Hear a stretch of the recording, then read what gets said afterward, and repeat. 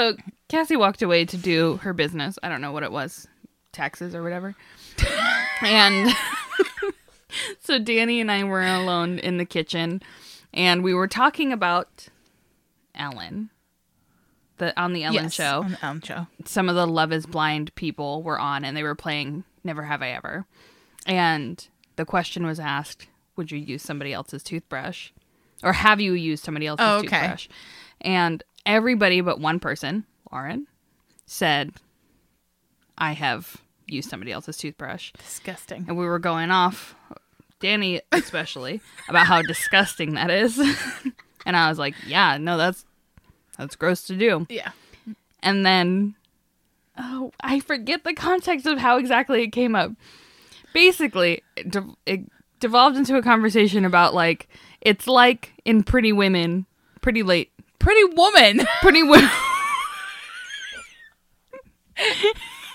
It's like in Pretty Woman when Julia Roberts' character is like, no kissing. And at that point, when Danny was saying no kissing, Cassie decides to walk in and goes, what are we talking about? And so I had to think quick. Because I was like, I can't let Cassie know that we were talking about Ellen. She'll get jealous. I don't know. Yeah. So I was like, oh, Danny was just propositioning me for sex and said no kissing. And I went, oh, okay. Gotta make this money.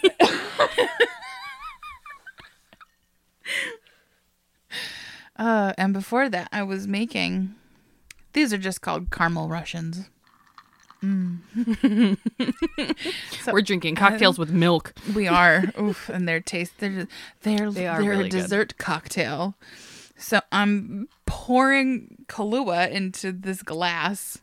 Oh. And then I said, oh, it has taken, finally, I laughed maniacally because the bottle was finally empty. And went, oh my God, it's taken us 10 years to drink this whole bottle of Kahlua.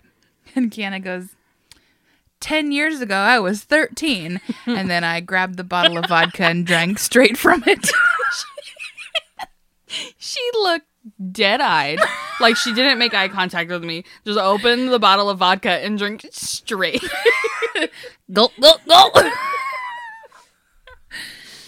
Oh, 2020, here we are. Sure is. Wait a second. Are we halfway through April? No. This will come out next week if we don't ball out for my 24th birthday. Okay. What's even the point? What's even the point? I want us to buy rights to music. Are you going to buy rights? Because my money's all going to storing this. You just got a bunch of money from me. Me and Danny are going to sleep together. No kissing. Oh, yeah. I forgot. Shit. Oh, so you're paying Danny. Yeah. Hey. Make that money, honey. But we're going to record it so it's not prostitution. We won't be arrested.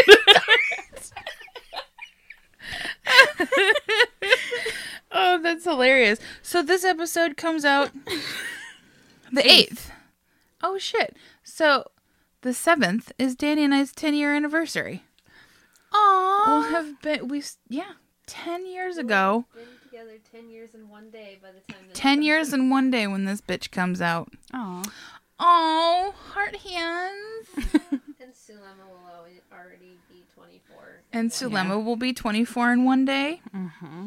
And next week, you turn 24 and people will like you again?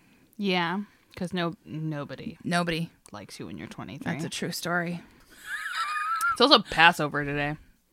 Oh, happy Passover to all of our... What did you say? Try again. What did I say? Passover. Have a happy Passover, Have everybody. a happy Passover. Or a blessed Passover. What did... L'chaim. Oh, there we go. Yeah. Oh, yeah. This is that Broad Scott Moxie. Forgot. This is that Broad Scott Moxie. I'm Jason Derulo. Kiana Henry.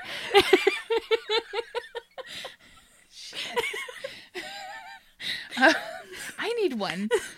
DJ Khaled. I'm Cassie. And we're about to do another one. Mo money. Okay. All right. What episode is this? 62? Oh, Yes. that means I get to go first. That's right. Precisely. We're drinking caramel Russians. We're getting into it. I think people can tell we're drinking caramel Russians. It's so funny. It's like listening to the podcast. It's like, oh yeah, what were we drinking that day? Ah, yes, I remember now. All right. Today, I am going to talk about someone that I didn't know very much about. Mata Hari. Oh, Yeah. okay. Okay. I don't know much about her either, but I know the name. Yeah. And the That's mostly what people know about her. yeah. She was killed by the French. She sure was. Okay. We're going to get there because I spoiled that last week. Yeah. All I just right. had to remind the people, you know, because Indeed. I'm so giving. Your BA. No. My B. CB. CB. Son of a bitch. Yeah. Completely Completely bamboozled. Oh, it's so good. Bamboozled. What a good word. I'm pleased. Pleased as punch. I say that very often now. Thank you very much. You said it once. Me? Yeah, you. I don't remember. I know you don't. But you said it once in recording, and now it's just my favorite thing to say. I've said it once. I'll say it again. This noodle's cooked. I don't remember a lot. It's limp. Oh my god. We sound like a bunch of drunk fools. Because we are. Well, that's Surprise, right? kind of what it is. All right. What are these things called again? Sources. So thank you. Every time. It's so hard. Biography.com, eyewitnesstohistory.com, an article from All Things Interesting, and Goodnight Stories for Rebel Girls 2. Oh. Mm-hmm. Okay. So, here we go. Margarita Gertruda Zila was born August 7th, 1876 in Leeuwarden, Netherlands. She's Dutch. She had 3 younger brothers and was the oldest of the 4 children of her parents, Adam and Anta. Her father owned a hat shop, made successful investments in the oil industry, and became rich enough to give Margarita a lavish childhood. A haberdasher and an oil tycoon. Yeah, exactly. It's real all across the board. This Yeah, guy. he's got lots of hobbies. Unfortunately, just as she was becoming a precocious tween, her father went bankrupt. Oh. Number 1. Her parents got divorced. Number 2. And then her mother died in 1891. Oh no. So just Just down a peg. every Every single time. time. It wasn't good. It's just tragedy after tragedy. As if being a teenager isn't hard enough, her father then remarried, but Margarita was not having it. It was like, everything is already fucked. I'm out of here. So she moved in with her godfather in a village called Sneek. Oh. Which I was like, is that how you say that? Sure enough, that's how you say it. Okay. While she was there, she went to school and studied to become a kindergarten teacher. But when the headmaster began to flirt with her, her offended godfather insisted she leave. Oh. Oh, it's not her fault. It's not her fault. No, but he was like, that's inappropriate. He's a shitty man. You need to find something else. So that's her childhood, her adolescence. This is her becoming a woman. I mean, not in the biblical term, in the biblical sense. So one day, Margarita was reading the newspaper and stumbled on an advertisement. A Dutch colonial army captain, Rudolph MacLeod, was living in what was then the Dutch East Indies, which is now Indonesia. Yeah. Colonialism, baby. And he was in search of a wife. Oh. So, naturally, newspaper advertisements the way to go. That's how. I mean, George Washington met Martha Washington That's right. because he would look through the The obituary. obituaries. He was like, easy peasy lemon squeezy. I'm find myself a lady. Okay, so she responded. She was like, why not? Let's see what happens. Yeah. Things moved very quickly, and the two were married July 11th of 1895. So she's not even 21 yet. She's 19 at the time. Rudolph was the son of Captain John Breenan MacLeod. So he's a descendant of the MacLeods of Skye, which is a very prominent family from Scotland. Hence the last name. Okay, so that's his father. And his mother is Dinah Louisa, the Baroness Sweerts de Landis. So, a baroness and an army captain. Big money. High class. Highfalutin folks. Highfalutin. Isn't that fun? Their marriage moved Margarita back into the bougie upper class, which she was totally stoked on. Get it, girl? The couple moved to Malang on the island of Java, which is one of the islands of Indonesia, and had 2 children, Norman John and Louise Jean. Can you just, like, I know this is a thing, but like a baby named Norman. No, I can't. I think about that all the time. 24/7 on the brain, a baby named Norman. Can you imagine a baby? Like, what do Yeah. you call him? Norm? Can you imagine after hours of childbirth, babies coming out, sweet little cherub, and you're like, oh my God, Norman. Baby Norman. Norman. That's not. I'm really sorry for any listener named Norman. But, you know, look into a name change. Hopefully you're an adult and not a baby anymore. Or have a really cool last name. Oh, that's true. Or surround yourself with friends who are really into Cheers. So every time you walk in the door, they go, Norm! Because that's cool. I'm glad we've discussed the qualifications of norms. I feel that a lot more for like an Ethel or a Gladys. Oh, I love Ethel or a Gladys as a baby. Gertrude. So specifically cute. Gert. Gertie? Oh, my adorable. I love it. If you put a Y or an IE on anything, then yeah, suddenly it's baby appropriate. Maybe Norm would be Normie. Normie. That's not cute. No, also it sounds a little offensive. You normie. Yeah. Take that out. I feel like that's what... Oh, gosh. Where am I? Okay, Norman baby was born. Norman. Okay. Their marriage was a real huge bummer, actually. Oh, Rudolph had a violent temper and was an abusive asshole. no. Go figure. So all of this is happening. Baby Norman did not survive for very long. Oh, I take back anything I said. That's why oh my God. That's why you don't see babies named Norman. They're just cursed. Where am I? Jesus. She's going through it. She's got a terrible marriage. As she tried to figure out what her next move would be, she began studying the local traditions and joined a local dance company. She chose her stage name, which is the word for, it's technically Eye of the Day, aka the sun, Okay. in the local Malay language, which is Matahari.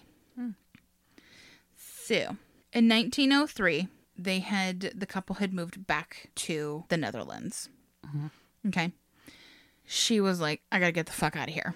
So her and Jean go to Paris. Things are not great. She doesn't really know what to do. She's living the life of a single mother. And then In the 1900s. in the 1900s, bad time. And then, as they're like sharing custody of Jean, Rudolph comes to pick her up and then just never brings her back. He just is like snatched her up and took her home. And Matahari was like, well, I don't have any money to get a lawyer. I can't fight this. She's going to live a better life there anyway. Well, actually, what he did would be called That's kidnap. called kidnapping. Yeah. Absolutely. Just straight kidnapping. Okay. So, all of this, she's having a bad go of it. Yeah. She's lost a child. then her daughter was essentially kidnapped by her shitty ex-husband. He's like, fucking A, what am I going to do now? So what she did was she got a job at a circus as a horse rider, and she used the name Lady McLeod, much to the disapproval of her in-laws. Like, son of a bitch, why did you marry this woman? She's a menace. Also, you just kidnapped my child. I'll do what I want with this last name. That's right. I'm living my life the best I know how. Here we go. Living La Vida Loca. I wish I knew how to say that in Dutch. Okay. She's a circus horse rider. She's a struggling bohemian. So she's just taking whatever jobs she could. And then she posed as an artist's model to earn a living, a.k.a. in the buff. A.k.a. nudies. Nudies, that's right. By 1904, Mata Hari began to win fame as an exotic dancer. Flirtatious, provocative, and sensual, Mata Hari captivated her audiences and was an overnight success. She became the longtime mistress of the millionaire lion industrialist. His name is Emil. And Sorry. That was like a huge build-up. Like, ooh, what's this guy's name? Emil. He founded the Musée, which is a museum. Oh, just museums, full stop? Yeah. Like the concept of a museum? No, hold on. No. The Musée is it's a thing. I don't know. It's a museum. It's a big one. Okay. All right. Clearly, I copy and pasted that and then didn't Google it. So, thanks for calling me out. I'm really, really sorry. All right. She became the mistress to this millionaire. Full stop. She posed as a Javanese princess. But she wasn't. That's She sure wasn't. She sure wasn't. Not even a little bit. So, she's like, oh yeah, I'm a Javanese princess. She's like, I'm also like Hindu, which No, you weren't. No, not even a little bit. She pretended to have been immersed in the art of sacred Indian dance since childhood. The caucasity behind this. Caucasity. Truly. Just cultural appropriation on top of cultural appropriation.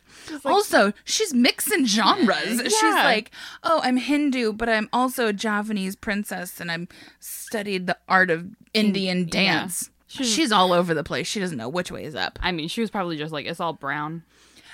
That's exactly what it was. Also, she has really dark, like, black hair, like black blue hair. And so people were like, oh, she's mysterious. People were stupid. Very. Exactly. She was photographed numerous times during her exotic dance period, either nude or practically nude. So get it. I love it. Mata Hari brought a carefree style to the stage, and everyone loved her striptease. She would peel the layers off until she wore just a bejeweled breastplate and something to cover her little lady bits. She was never seen bare-breasted though, like during her dance, which is much less on the pole and much more like burlesque. Fans and feathers and burlesque-esque. Yeah. Burlesque-esque. Predating burlesque. Yes. Oh yeah. So she was very rarely, if ever, seen bare-breasted on stage because she was self-conscious about her small boobs. Aww. Yeah. I was like, oh, shake him if you got him, honey. Yeah, and if you don't, shake him. Shake him too. Exactly. You get it, girl. Although Mata Hari's claims about her origins were fictitious, obviously, she was very, very popular. She spent her free time partying with the bourgeoisie and living the high life, of which this was like she's earning her money. So, just putting that out there. One enthusiastic French journalist wrote that Mata Hari was, quote, so feline, extremely feminine, majestically tragic. the 1,000 curves and movements of her body trembling in 1,000 rhythms. Ew. She's quivering, truly. I have a question that you won't be able to answer, but I just Great. want to ask Okay. it. Why do people think felines are sexy? Like, what? Have you seen them move? But like, ugh. I just, because that's come up quite a bit in like Yeah. the women we covered. Like, Oh, they're like, oh, they're absolutely. very feline Uh-huh. and like sexy. Yeah. Again, it's how they Look, move. But I know, but it's. But why are you gonna look at a cat and be like, I want a human to mimic that because that will really get me going? That's true. That's the only answer. I think overall,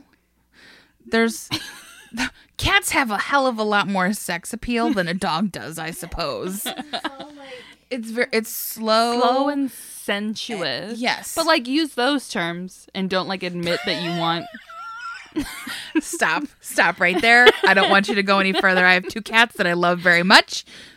And But you wouldn't be like, oh, you wouldn't see Iggy walking down the hallway and be be like, like- ooh, that's very feline and sensuous. Like, you know. you don't know.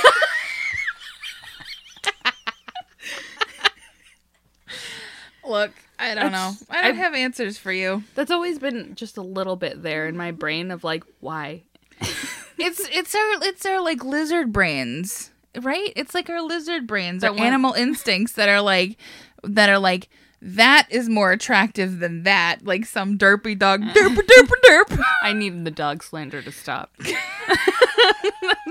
I did not open this Hakata conversation. will be very upset. Sorry Yeah. Hakata Okay. would have your ass for this.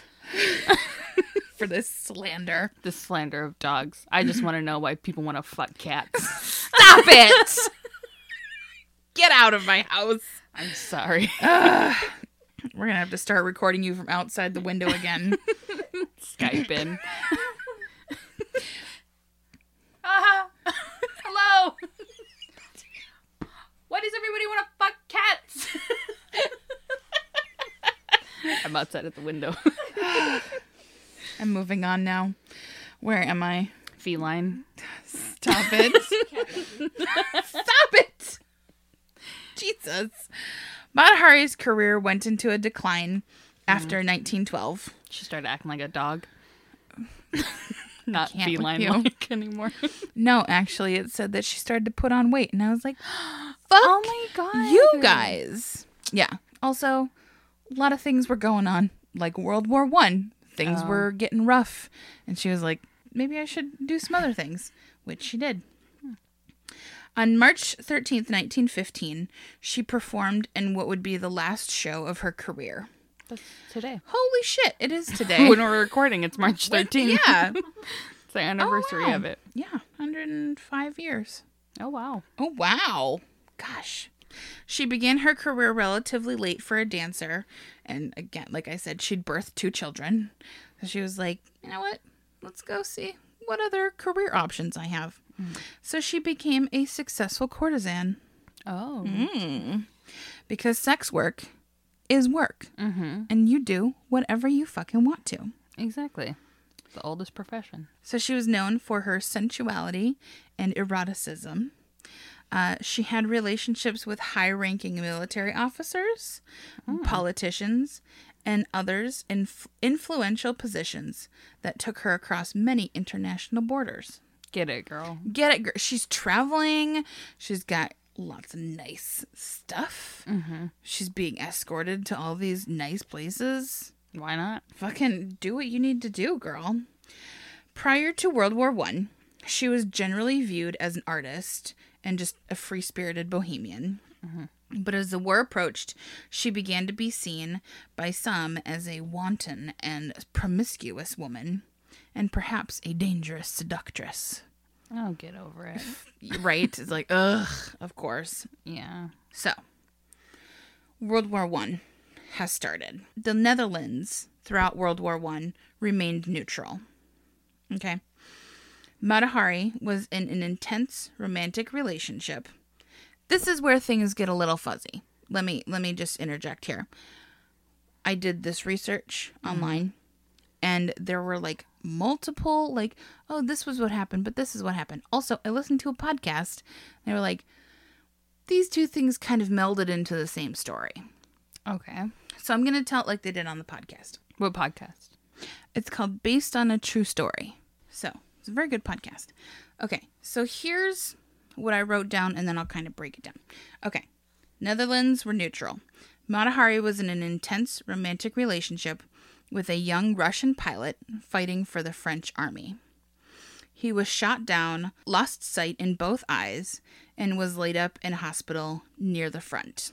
Just that little blurb is where these two things, where two stories have kind of come together. Okay. She was in a relationship at one point with a young Russian man who was on the front lines. Okay. Okay.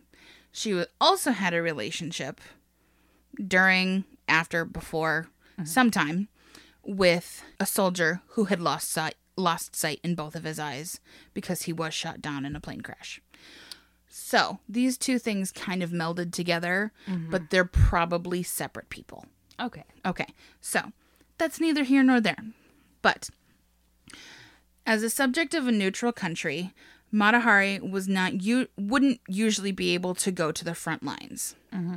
So what happened was agents from the Douim Bureau, I think that's how you say that, Douim, told her that she would only be able to go to the front lines to see her lover if she agreed to spy for France.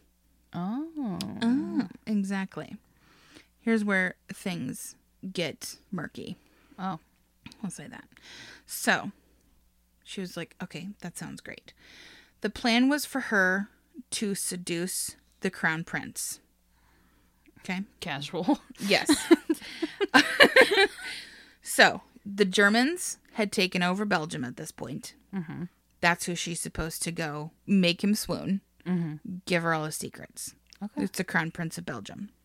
So she's supposed to go in, seduce him, and bring back information about German plans, about whatever's going on.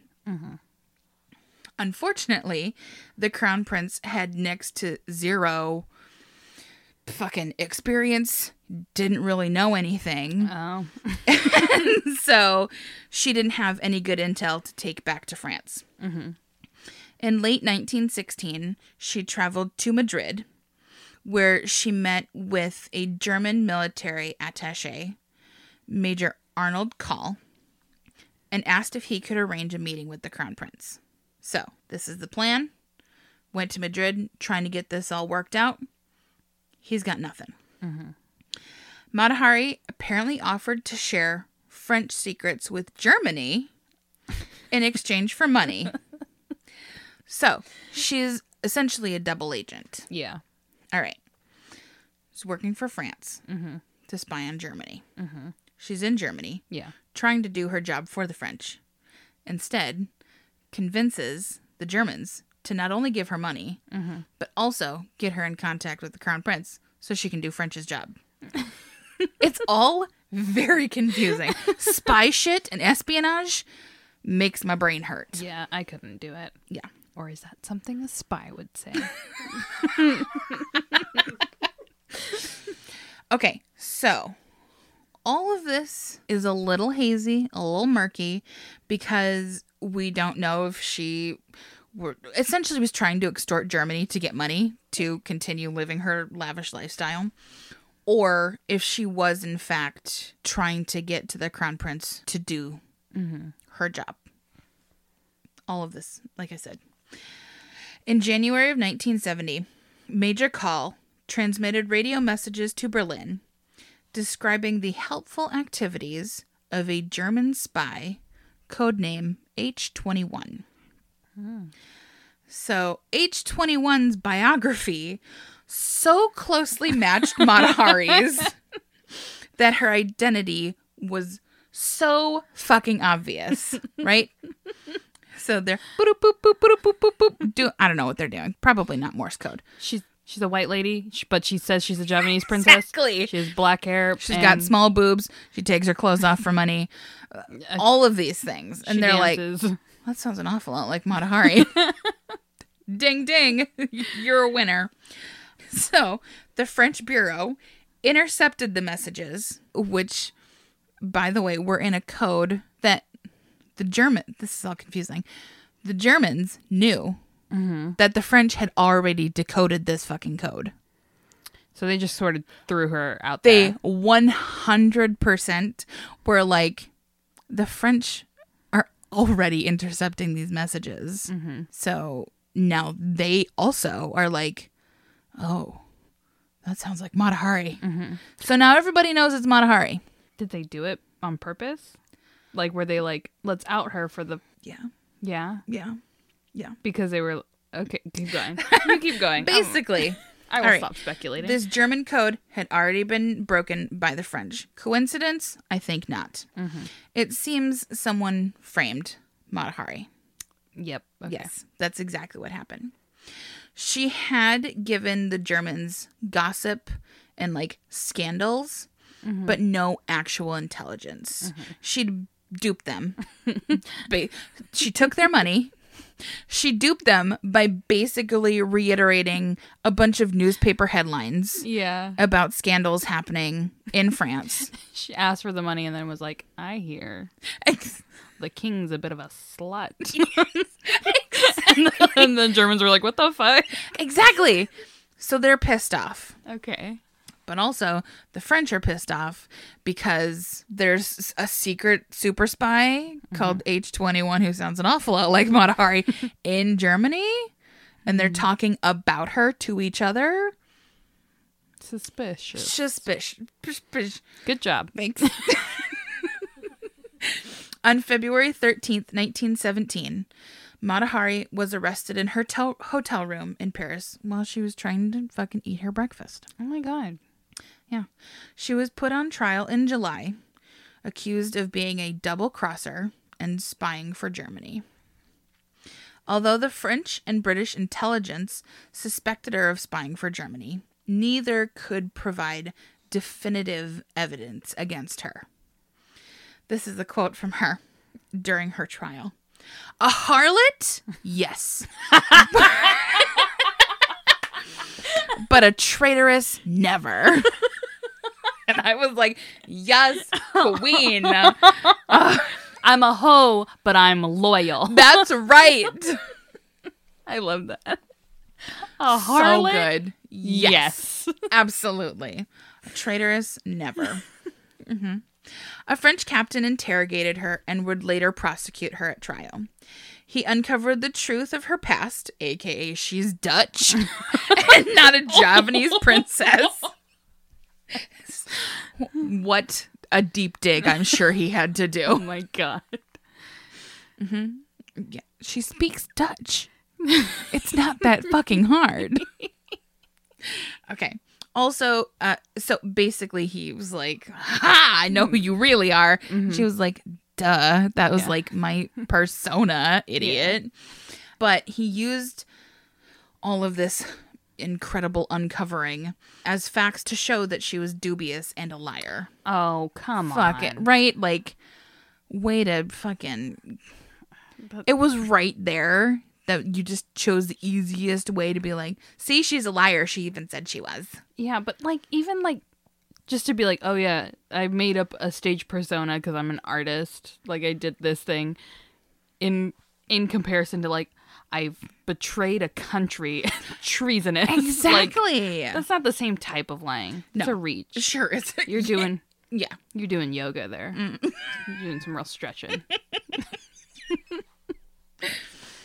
So at trial, Mata Hari admitted that she had accepted 20,000 francs from a German diplomat to spy on France.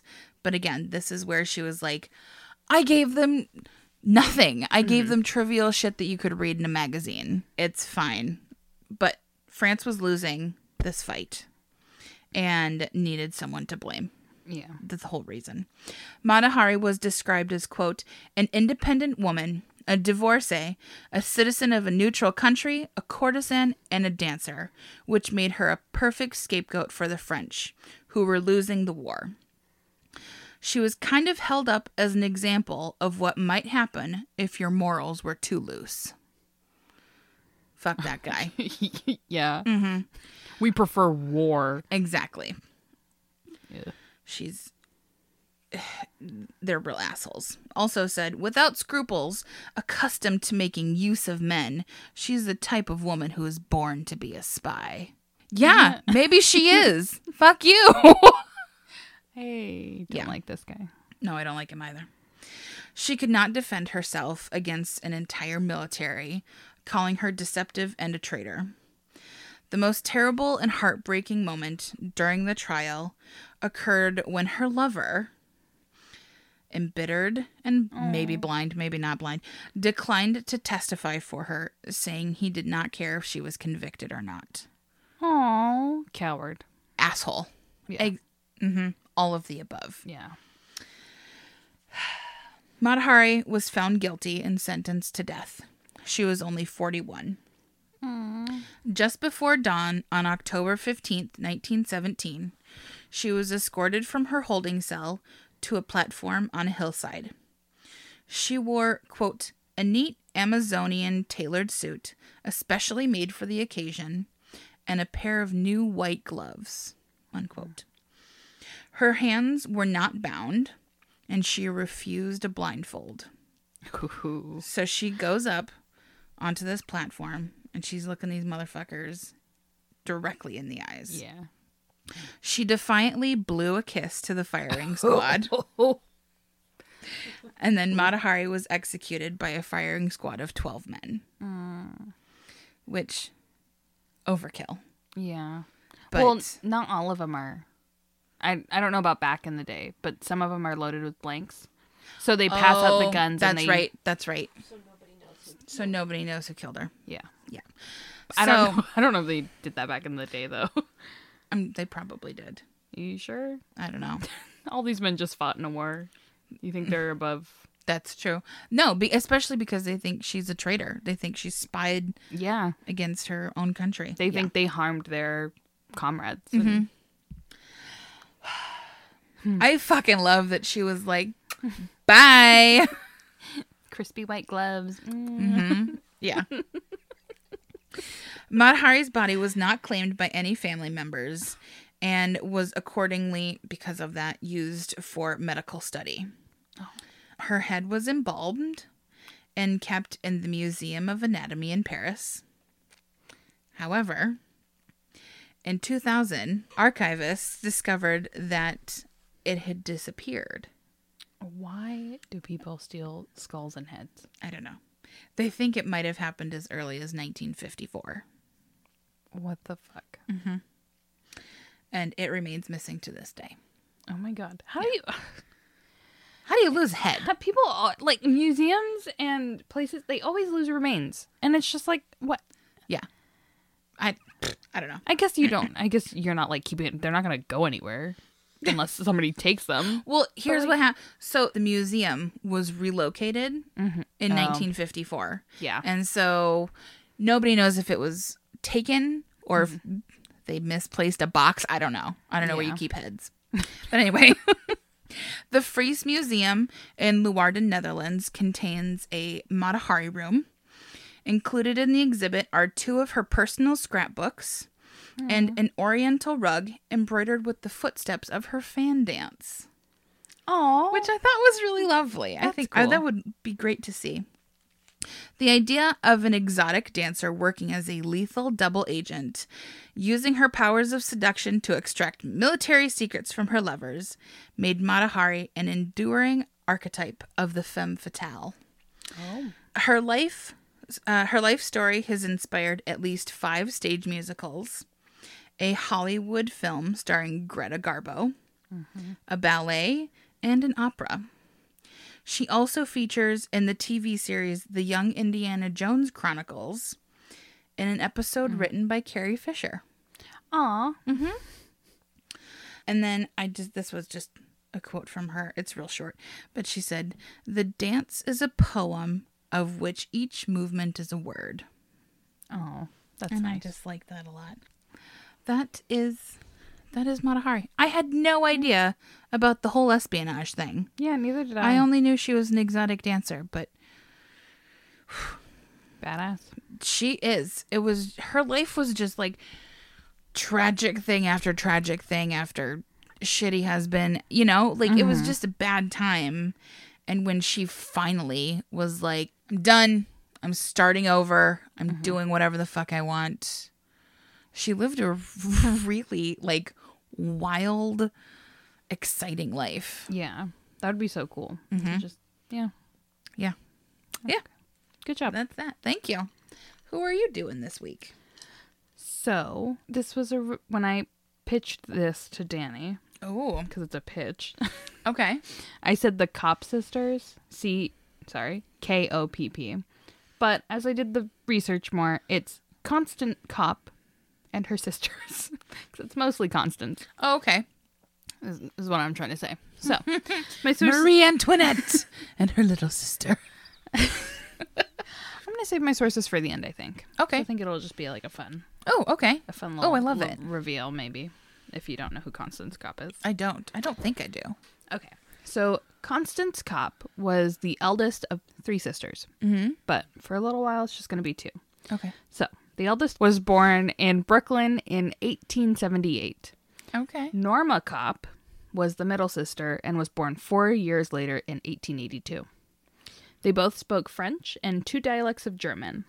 Their father wasn't much in the picture because he was an alcoholic. So Constance, who was known to be a strong, independent-minded woman, sort of became the de facto head of household. Okay. Constance was headstrong and had ambitions not typical for women at the time. And on 2 separate occasions, she attempted to study law and medicine. But her mother prevented her from following through with either endeavor. Just sort of like, don't do that. Well, Constance, she had a lot of energy. She couldn't quite. Her mom was like, no, you don't study this, don't study this. But Constance wanted more.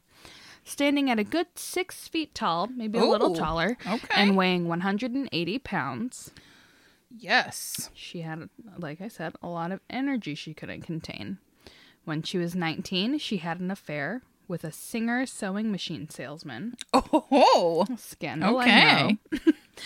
And the exact details of the affair, not really well known, but it was considered especially scandalous because of 2 things. One, the man she had an affair with was Jewish. And in the time, unfortunately, like many times in history and also the present, Jewish people were discriminated against. And so this added to the level of scandal that the affair was. 2, the salacious affair left Constance pregnant. No. Yes. Oh, okay. Okay. To avoid gossip, the family moved. Oh, did I say they were born in Brooklyn? Yes. They were in Brooklyn. Moved away from Brooklyn to Wyckoff, New Jersey. Okay. New Jersey. No. Stop it. New Jersey. That's not how they talk at all. Jersey, baby. No. T-shirt time. Jersey. New Jersey. New Jersey. We're on the Jersey Shore. Oh, Lord. That was weirdly Canadian. It was weirdly something. Anyways, she was pregnant and she left to New Jersey. And it was at this time that Fleurette was born. Oh, Fleurette. The new Kopp sister, that's right, sister, was said to have been Constance's mother's daughter. However, through census records and birth certificates and a hired genealogy specialist, we know that Fleurette was Constance's daughter of that whole affair and not actually her sister. I got you. Same page. I was like, I was really confused for a second. So the family claimed that they had adopted a Yes. child of the family into their home as a sister. As a sister, but it's actually Constance's daughter. Yes. Gotcha. And they did this in order to keep their reputation intact. Because, it's not. You got a really- half Jewish baby running around. Yeah, exactly. You got to keep that on the DL. Yeah. Out of wedlock is specifically. Out of wedlock. Holy hell. Out of wedlock is like the big one. So the three sisters lived their lives in New Jersey. No one questioned Florette's parentage, and Constance was allowed the freedom to live her life. And the farm they lived at in New Jersey was fairly isolated and a bit of a ride away from the main town, which is Paterson. One lovely morning, shortly after 8 o'clock in July 1914, the sisters, Constance 35, Norma 31, Florette 16. There's a big age gap between those sisters. What a surprise, baby. They drove their buggy into Paterson, stopped at, this is a quote, the corner of Carroll Street and Hamilton Avenue for light refreshments. Oh, I love a light refreshment. Yes. Don't mind if I do.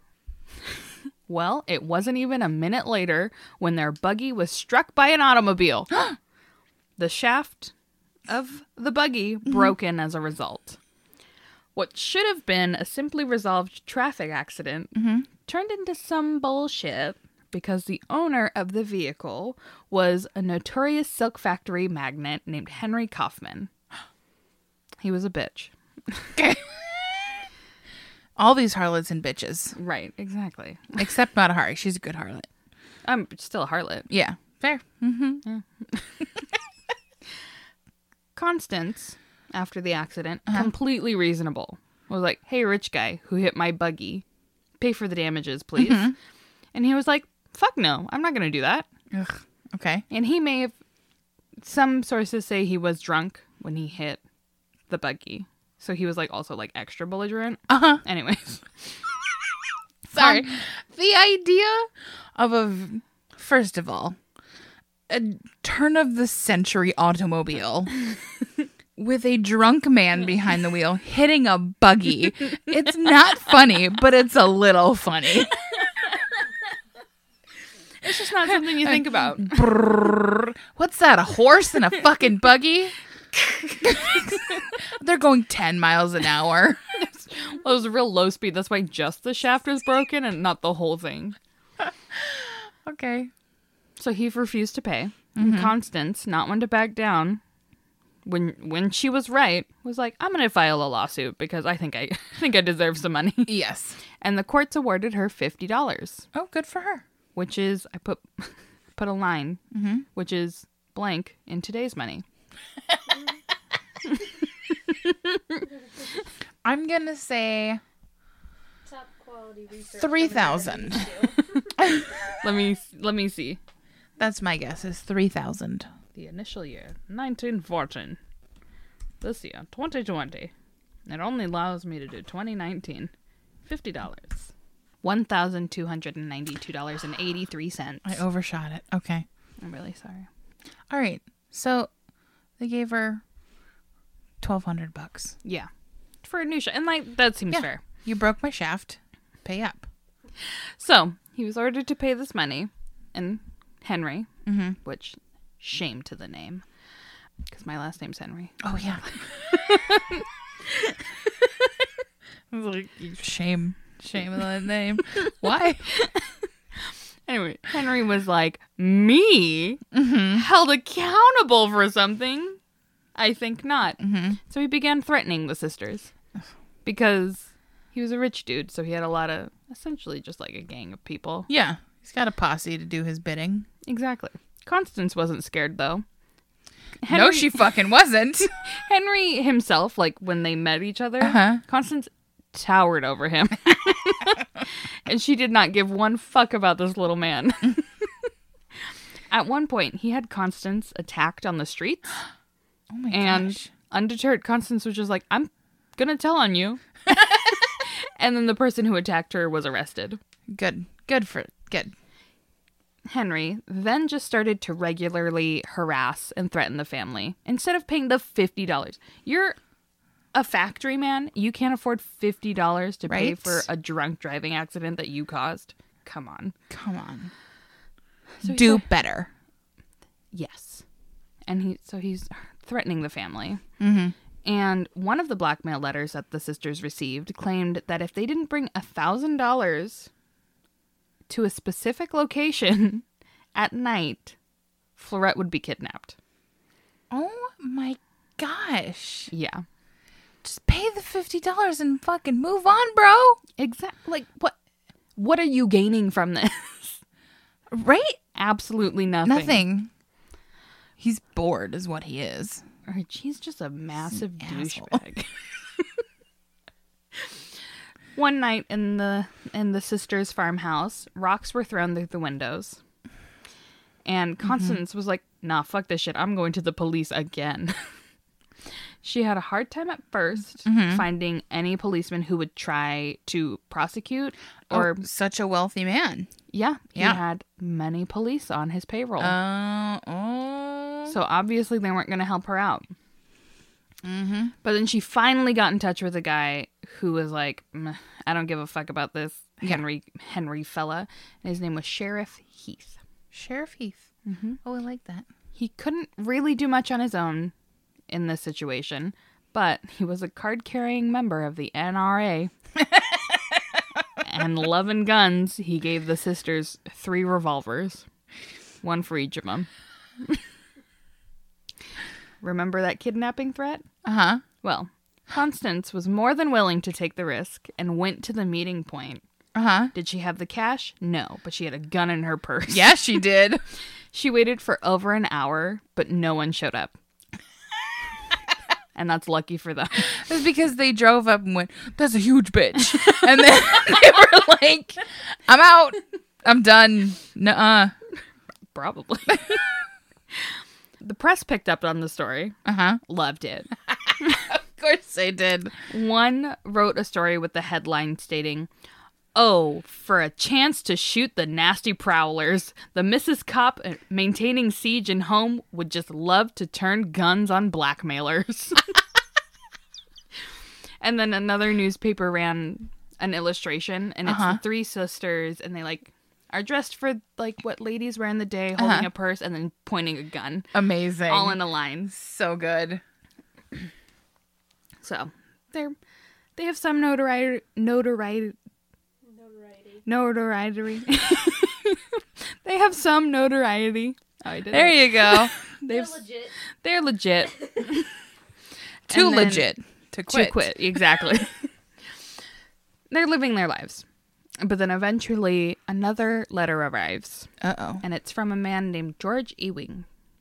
He wrote the sisters saying that he knew of a plot where they planned to abduct Florette and asked for a meeting with the sisters to just like be like, hey, I'm going to tell you all about this. Mm-hmm. Suspicious of the letters, but again, afraid of nothing, Constance went to the meeting point to hear what he had to say. Okay. Well, she was right to be suspicious. George was not the helpful man he seemed to be, and he was actually one of Kaufman's men, one of Henry's men. According to one article, Constance... So, she gets there. He grabs her from behind. That's never a good idea. One article says that she, like, physically shook him off, Uh-huh. which made him run. Another one was that she was fighting him long enough for the police to come and like assist her because she always has Uh-huh. she's got the gang behind her. Packing. Exactly. What actually happened, we'll never know, but what we do know is that there was some kerfuffle. Kerfuffle. Ooh. Bamboozled kerfuffle. I think we should just install one of these new fun words every episode. I'm okay with it. George fled after he attacked her, and then the sheriff and his deputies chased him down and caught him. Oh, for Pete's sake. Using a brand new science, handwriting analysis. Oh. They matched the letters, all the threatening letters, to George and Henry. Oh. Because now they had something to go on. Interesting. And so the two were convicted of abusing the males. That's in quotes. Okay. With their threats. So they were thrown in jail. Good. Although the revolvers were given to the sisters to fight these men, they never saw any action. Boo. But they did come in handy for, if nothing else, empowerment. Empowerment fun illustration in the newspaper. Exactly. They're props. Do you Everyone loves an accessory. This is not in my notes. Mhm. Just have you ever watched BoJack Horseman?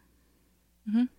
Have you finished BoJack Horseman? No, I've only watched like a couple episodes here or there. Wow, BoJack Horseman is so good. But there's an episode where there's like a women's empowerment movement Uh-huh. where they all get guns. Okay. And then by the end of the episode, guns are banned. Uh-huh. And like one of the like snarky comments that Diane had was like, well, they hate women more than they love guns. And that's why they got rid of it. Maybe we should give it a try. Maybe. Every Mhm. woman, pack a gun. But Don't. because guns are bad. They're scary. Yeah. I don't like them. But if you feel empowered, use them wisely. Be Yeah. safe. That's all. Safety and Don't be a dick. don't be a dick and shoot targets, not people. Oh, very good. I did it. Look at you. I solved gun violence. We have the answer. It's 42. You're welcome. Also, really sorry. Out of habit, I cracked my knuckles, and that probably got picked up on the mic. That's okay. This one's every time I go to take a drink, she keeps pushing me away from the microphone. So that earlier when I that's why. You can't keep me down.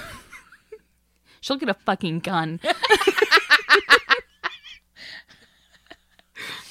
Can you imagine if we had a gun in this room? It would be going off every 2 seconds because of some shenanigans. Danny would be pissed. She'd be like, it's ruining the levels, you guys. Exactly. It's ruining the levels. You're putting holes in the wall.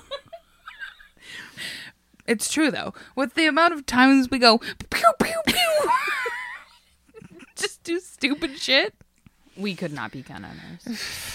Nope. Most people should be not be gun owners. Ex- Anyways, empowerment. Okay, in prison.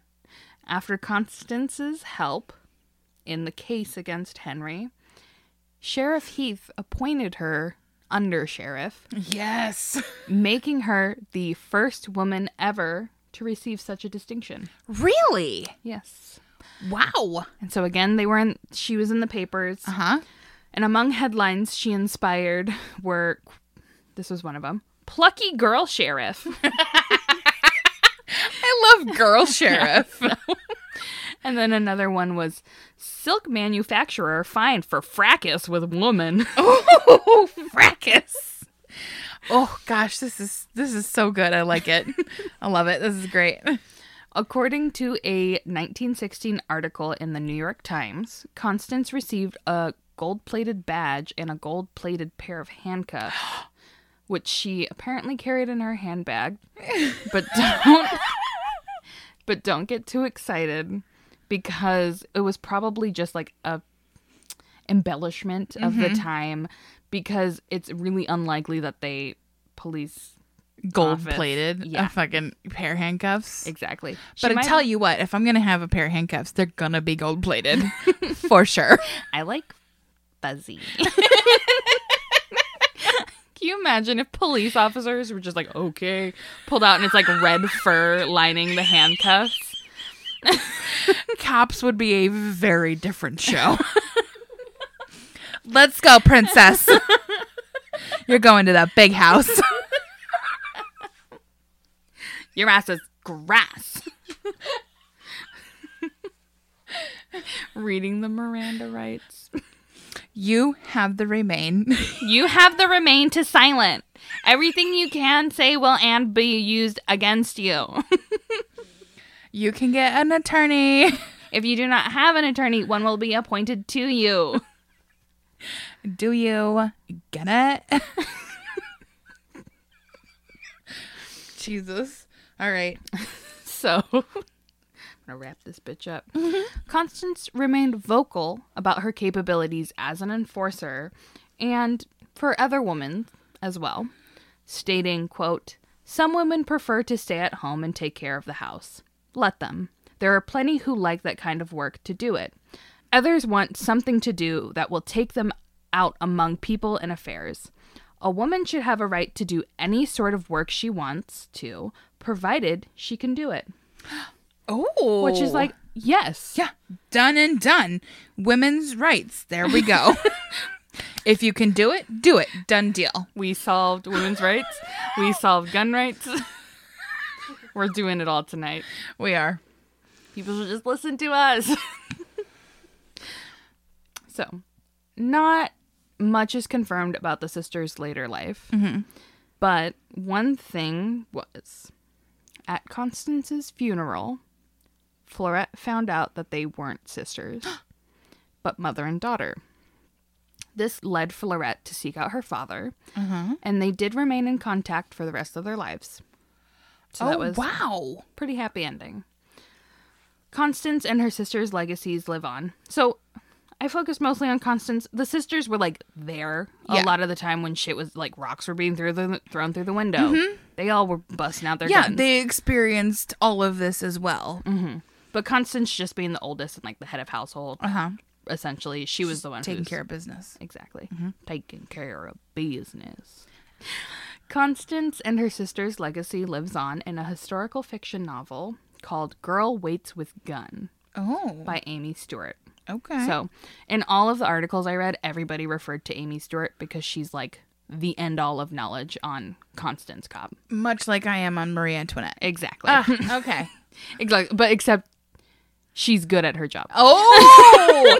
Oh! Okay. Shots fired. I'm Please Constance hold.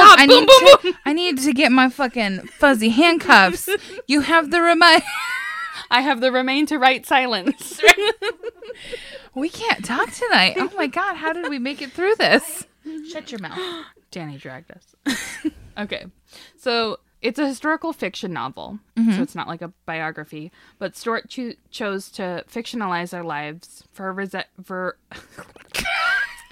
Good thing you couldn't hear that. So it's a historical fiction novel. Stewart chose to fictionalize their lives for a variety of reasons, one of which was that the information available about Constance is scarce. And so there's a lot of like hole filling that needs to be done.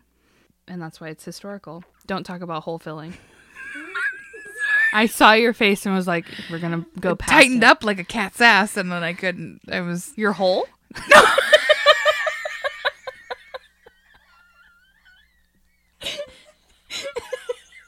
My face! I was trying not to laugh like a child.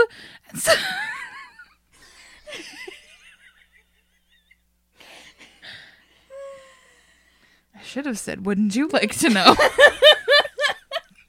I'm really sorry. There's also a Drunk History episode about the sisters. Really? Yeah. It's Cool. very funny.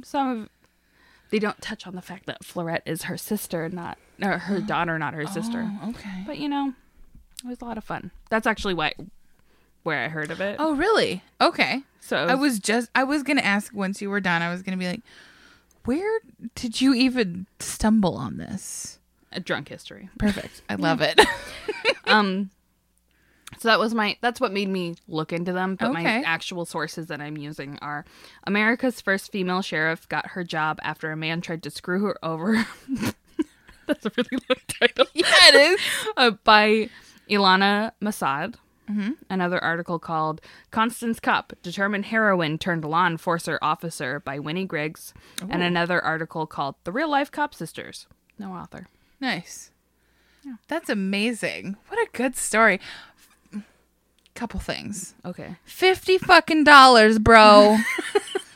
Pay it and move on with your life. He's just bored, honestly. And is it's what not he even is. that he didn't have it to No, spare. he had it. He had, and then some. He just wanted to be an asshole Yeah. Well, he also didn't want to be bossed around by women. by a bunch of girls. But also, what a bitch. Don't know if he was a harlot, but definitely a bitch. Yeah. Definitely a bitch. Yeah. You said it. I don't know why I repeated it. This is what we do. What a good episode. If you enjoyed the episode, go ahead and pop on over to wherever you're listening to this. Rate, review, and subscribe. Give us those 5 stars. We would very much appreciate that. Also, you can go ahead and follow us on our social media accounts. We are at That Broad's Got Moxie on Instagram and Instagram and Facebook, and on Twitter we are at Broad's Got Moxie. That's right. If you have any comments, questions, concerns for our inability to say words, if you're really pissed we got the Miranda rights wrong. Look, we're doing our best. Or if you have any suggestions for stories, go ahead and email us. We are at thatbroadsgotmoxie@gmail.com. And that's it. That's all we got for you this week. Yeah. Bye, everyone. Bye. Music by Sage Krenning. Cover art by Vinny Navarrete. Produced and edited by Danielle Barsanti. Side effects of listening to this podcast may include excessive moxie, zero tolerance for the patriarchy, sass mouth, excessive sweating, tipsy tittering, desire to stick it to the metaphorical man, fear of cats, empowering women, clammy hands and feet, the inability to do math, lack of patience for the bullshit, thirst for knowledge, questioning the system, cravings for bougie chicken, vodka, and justice, and in some cases can cause death on hills.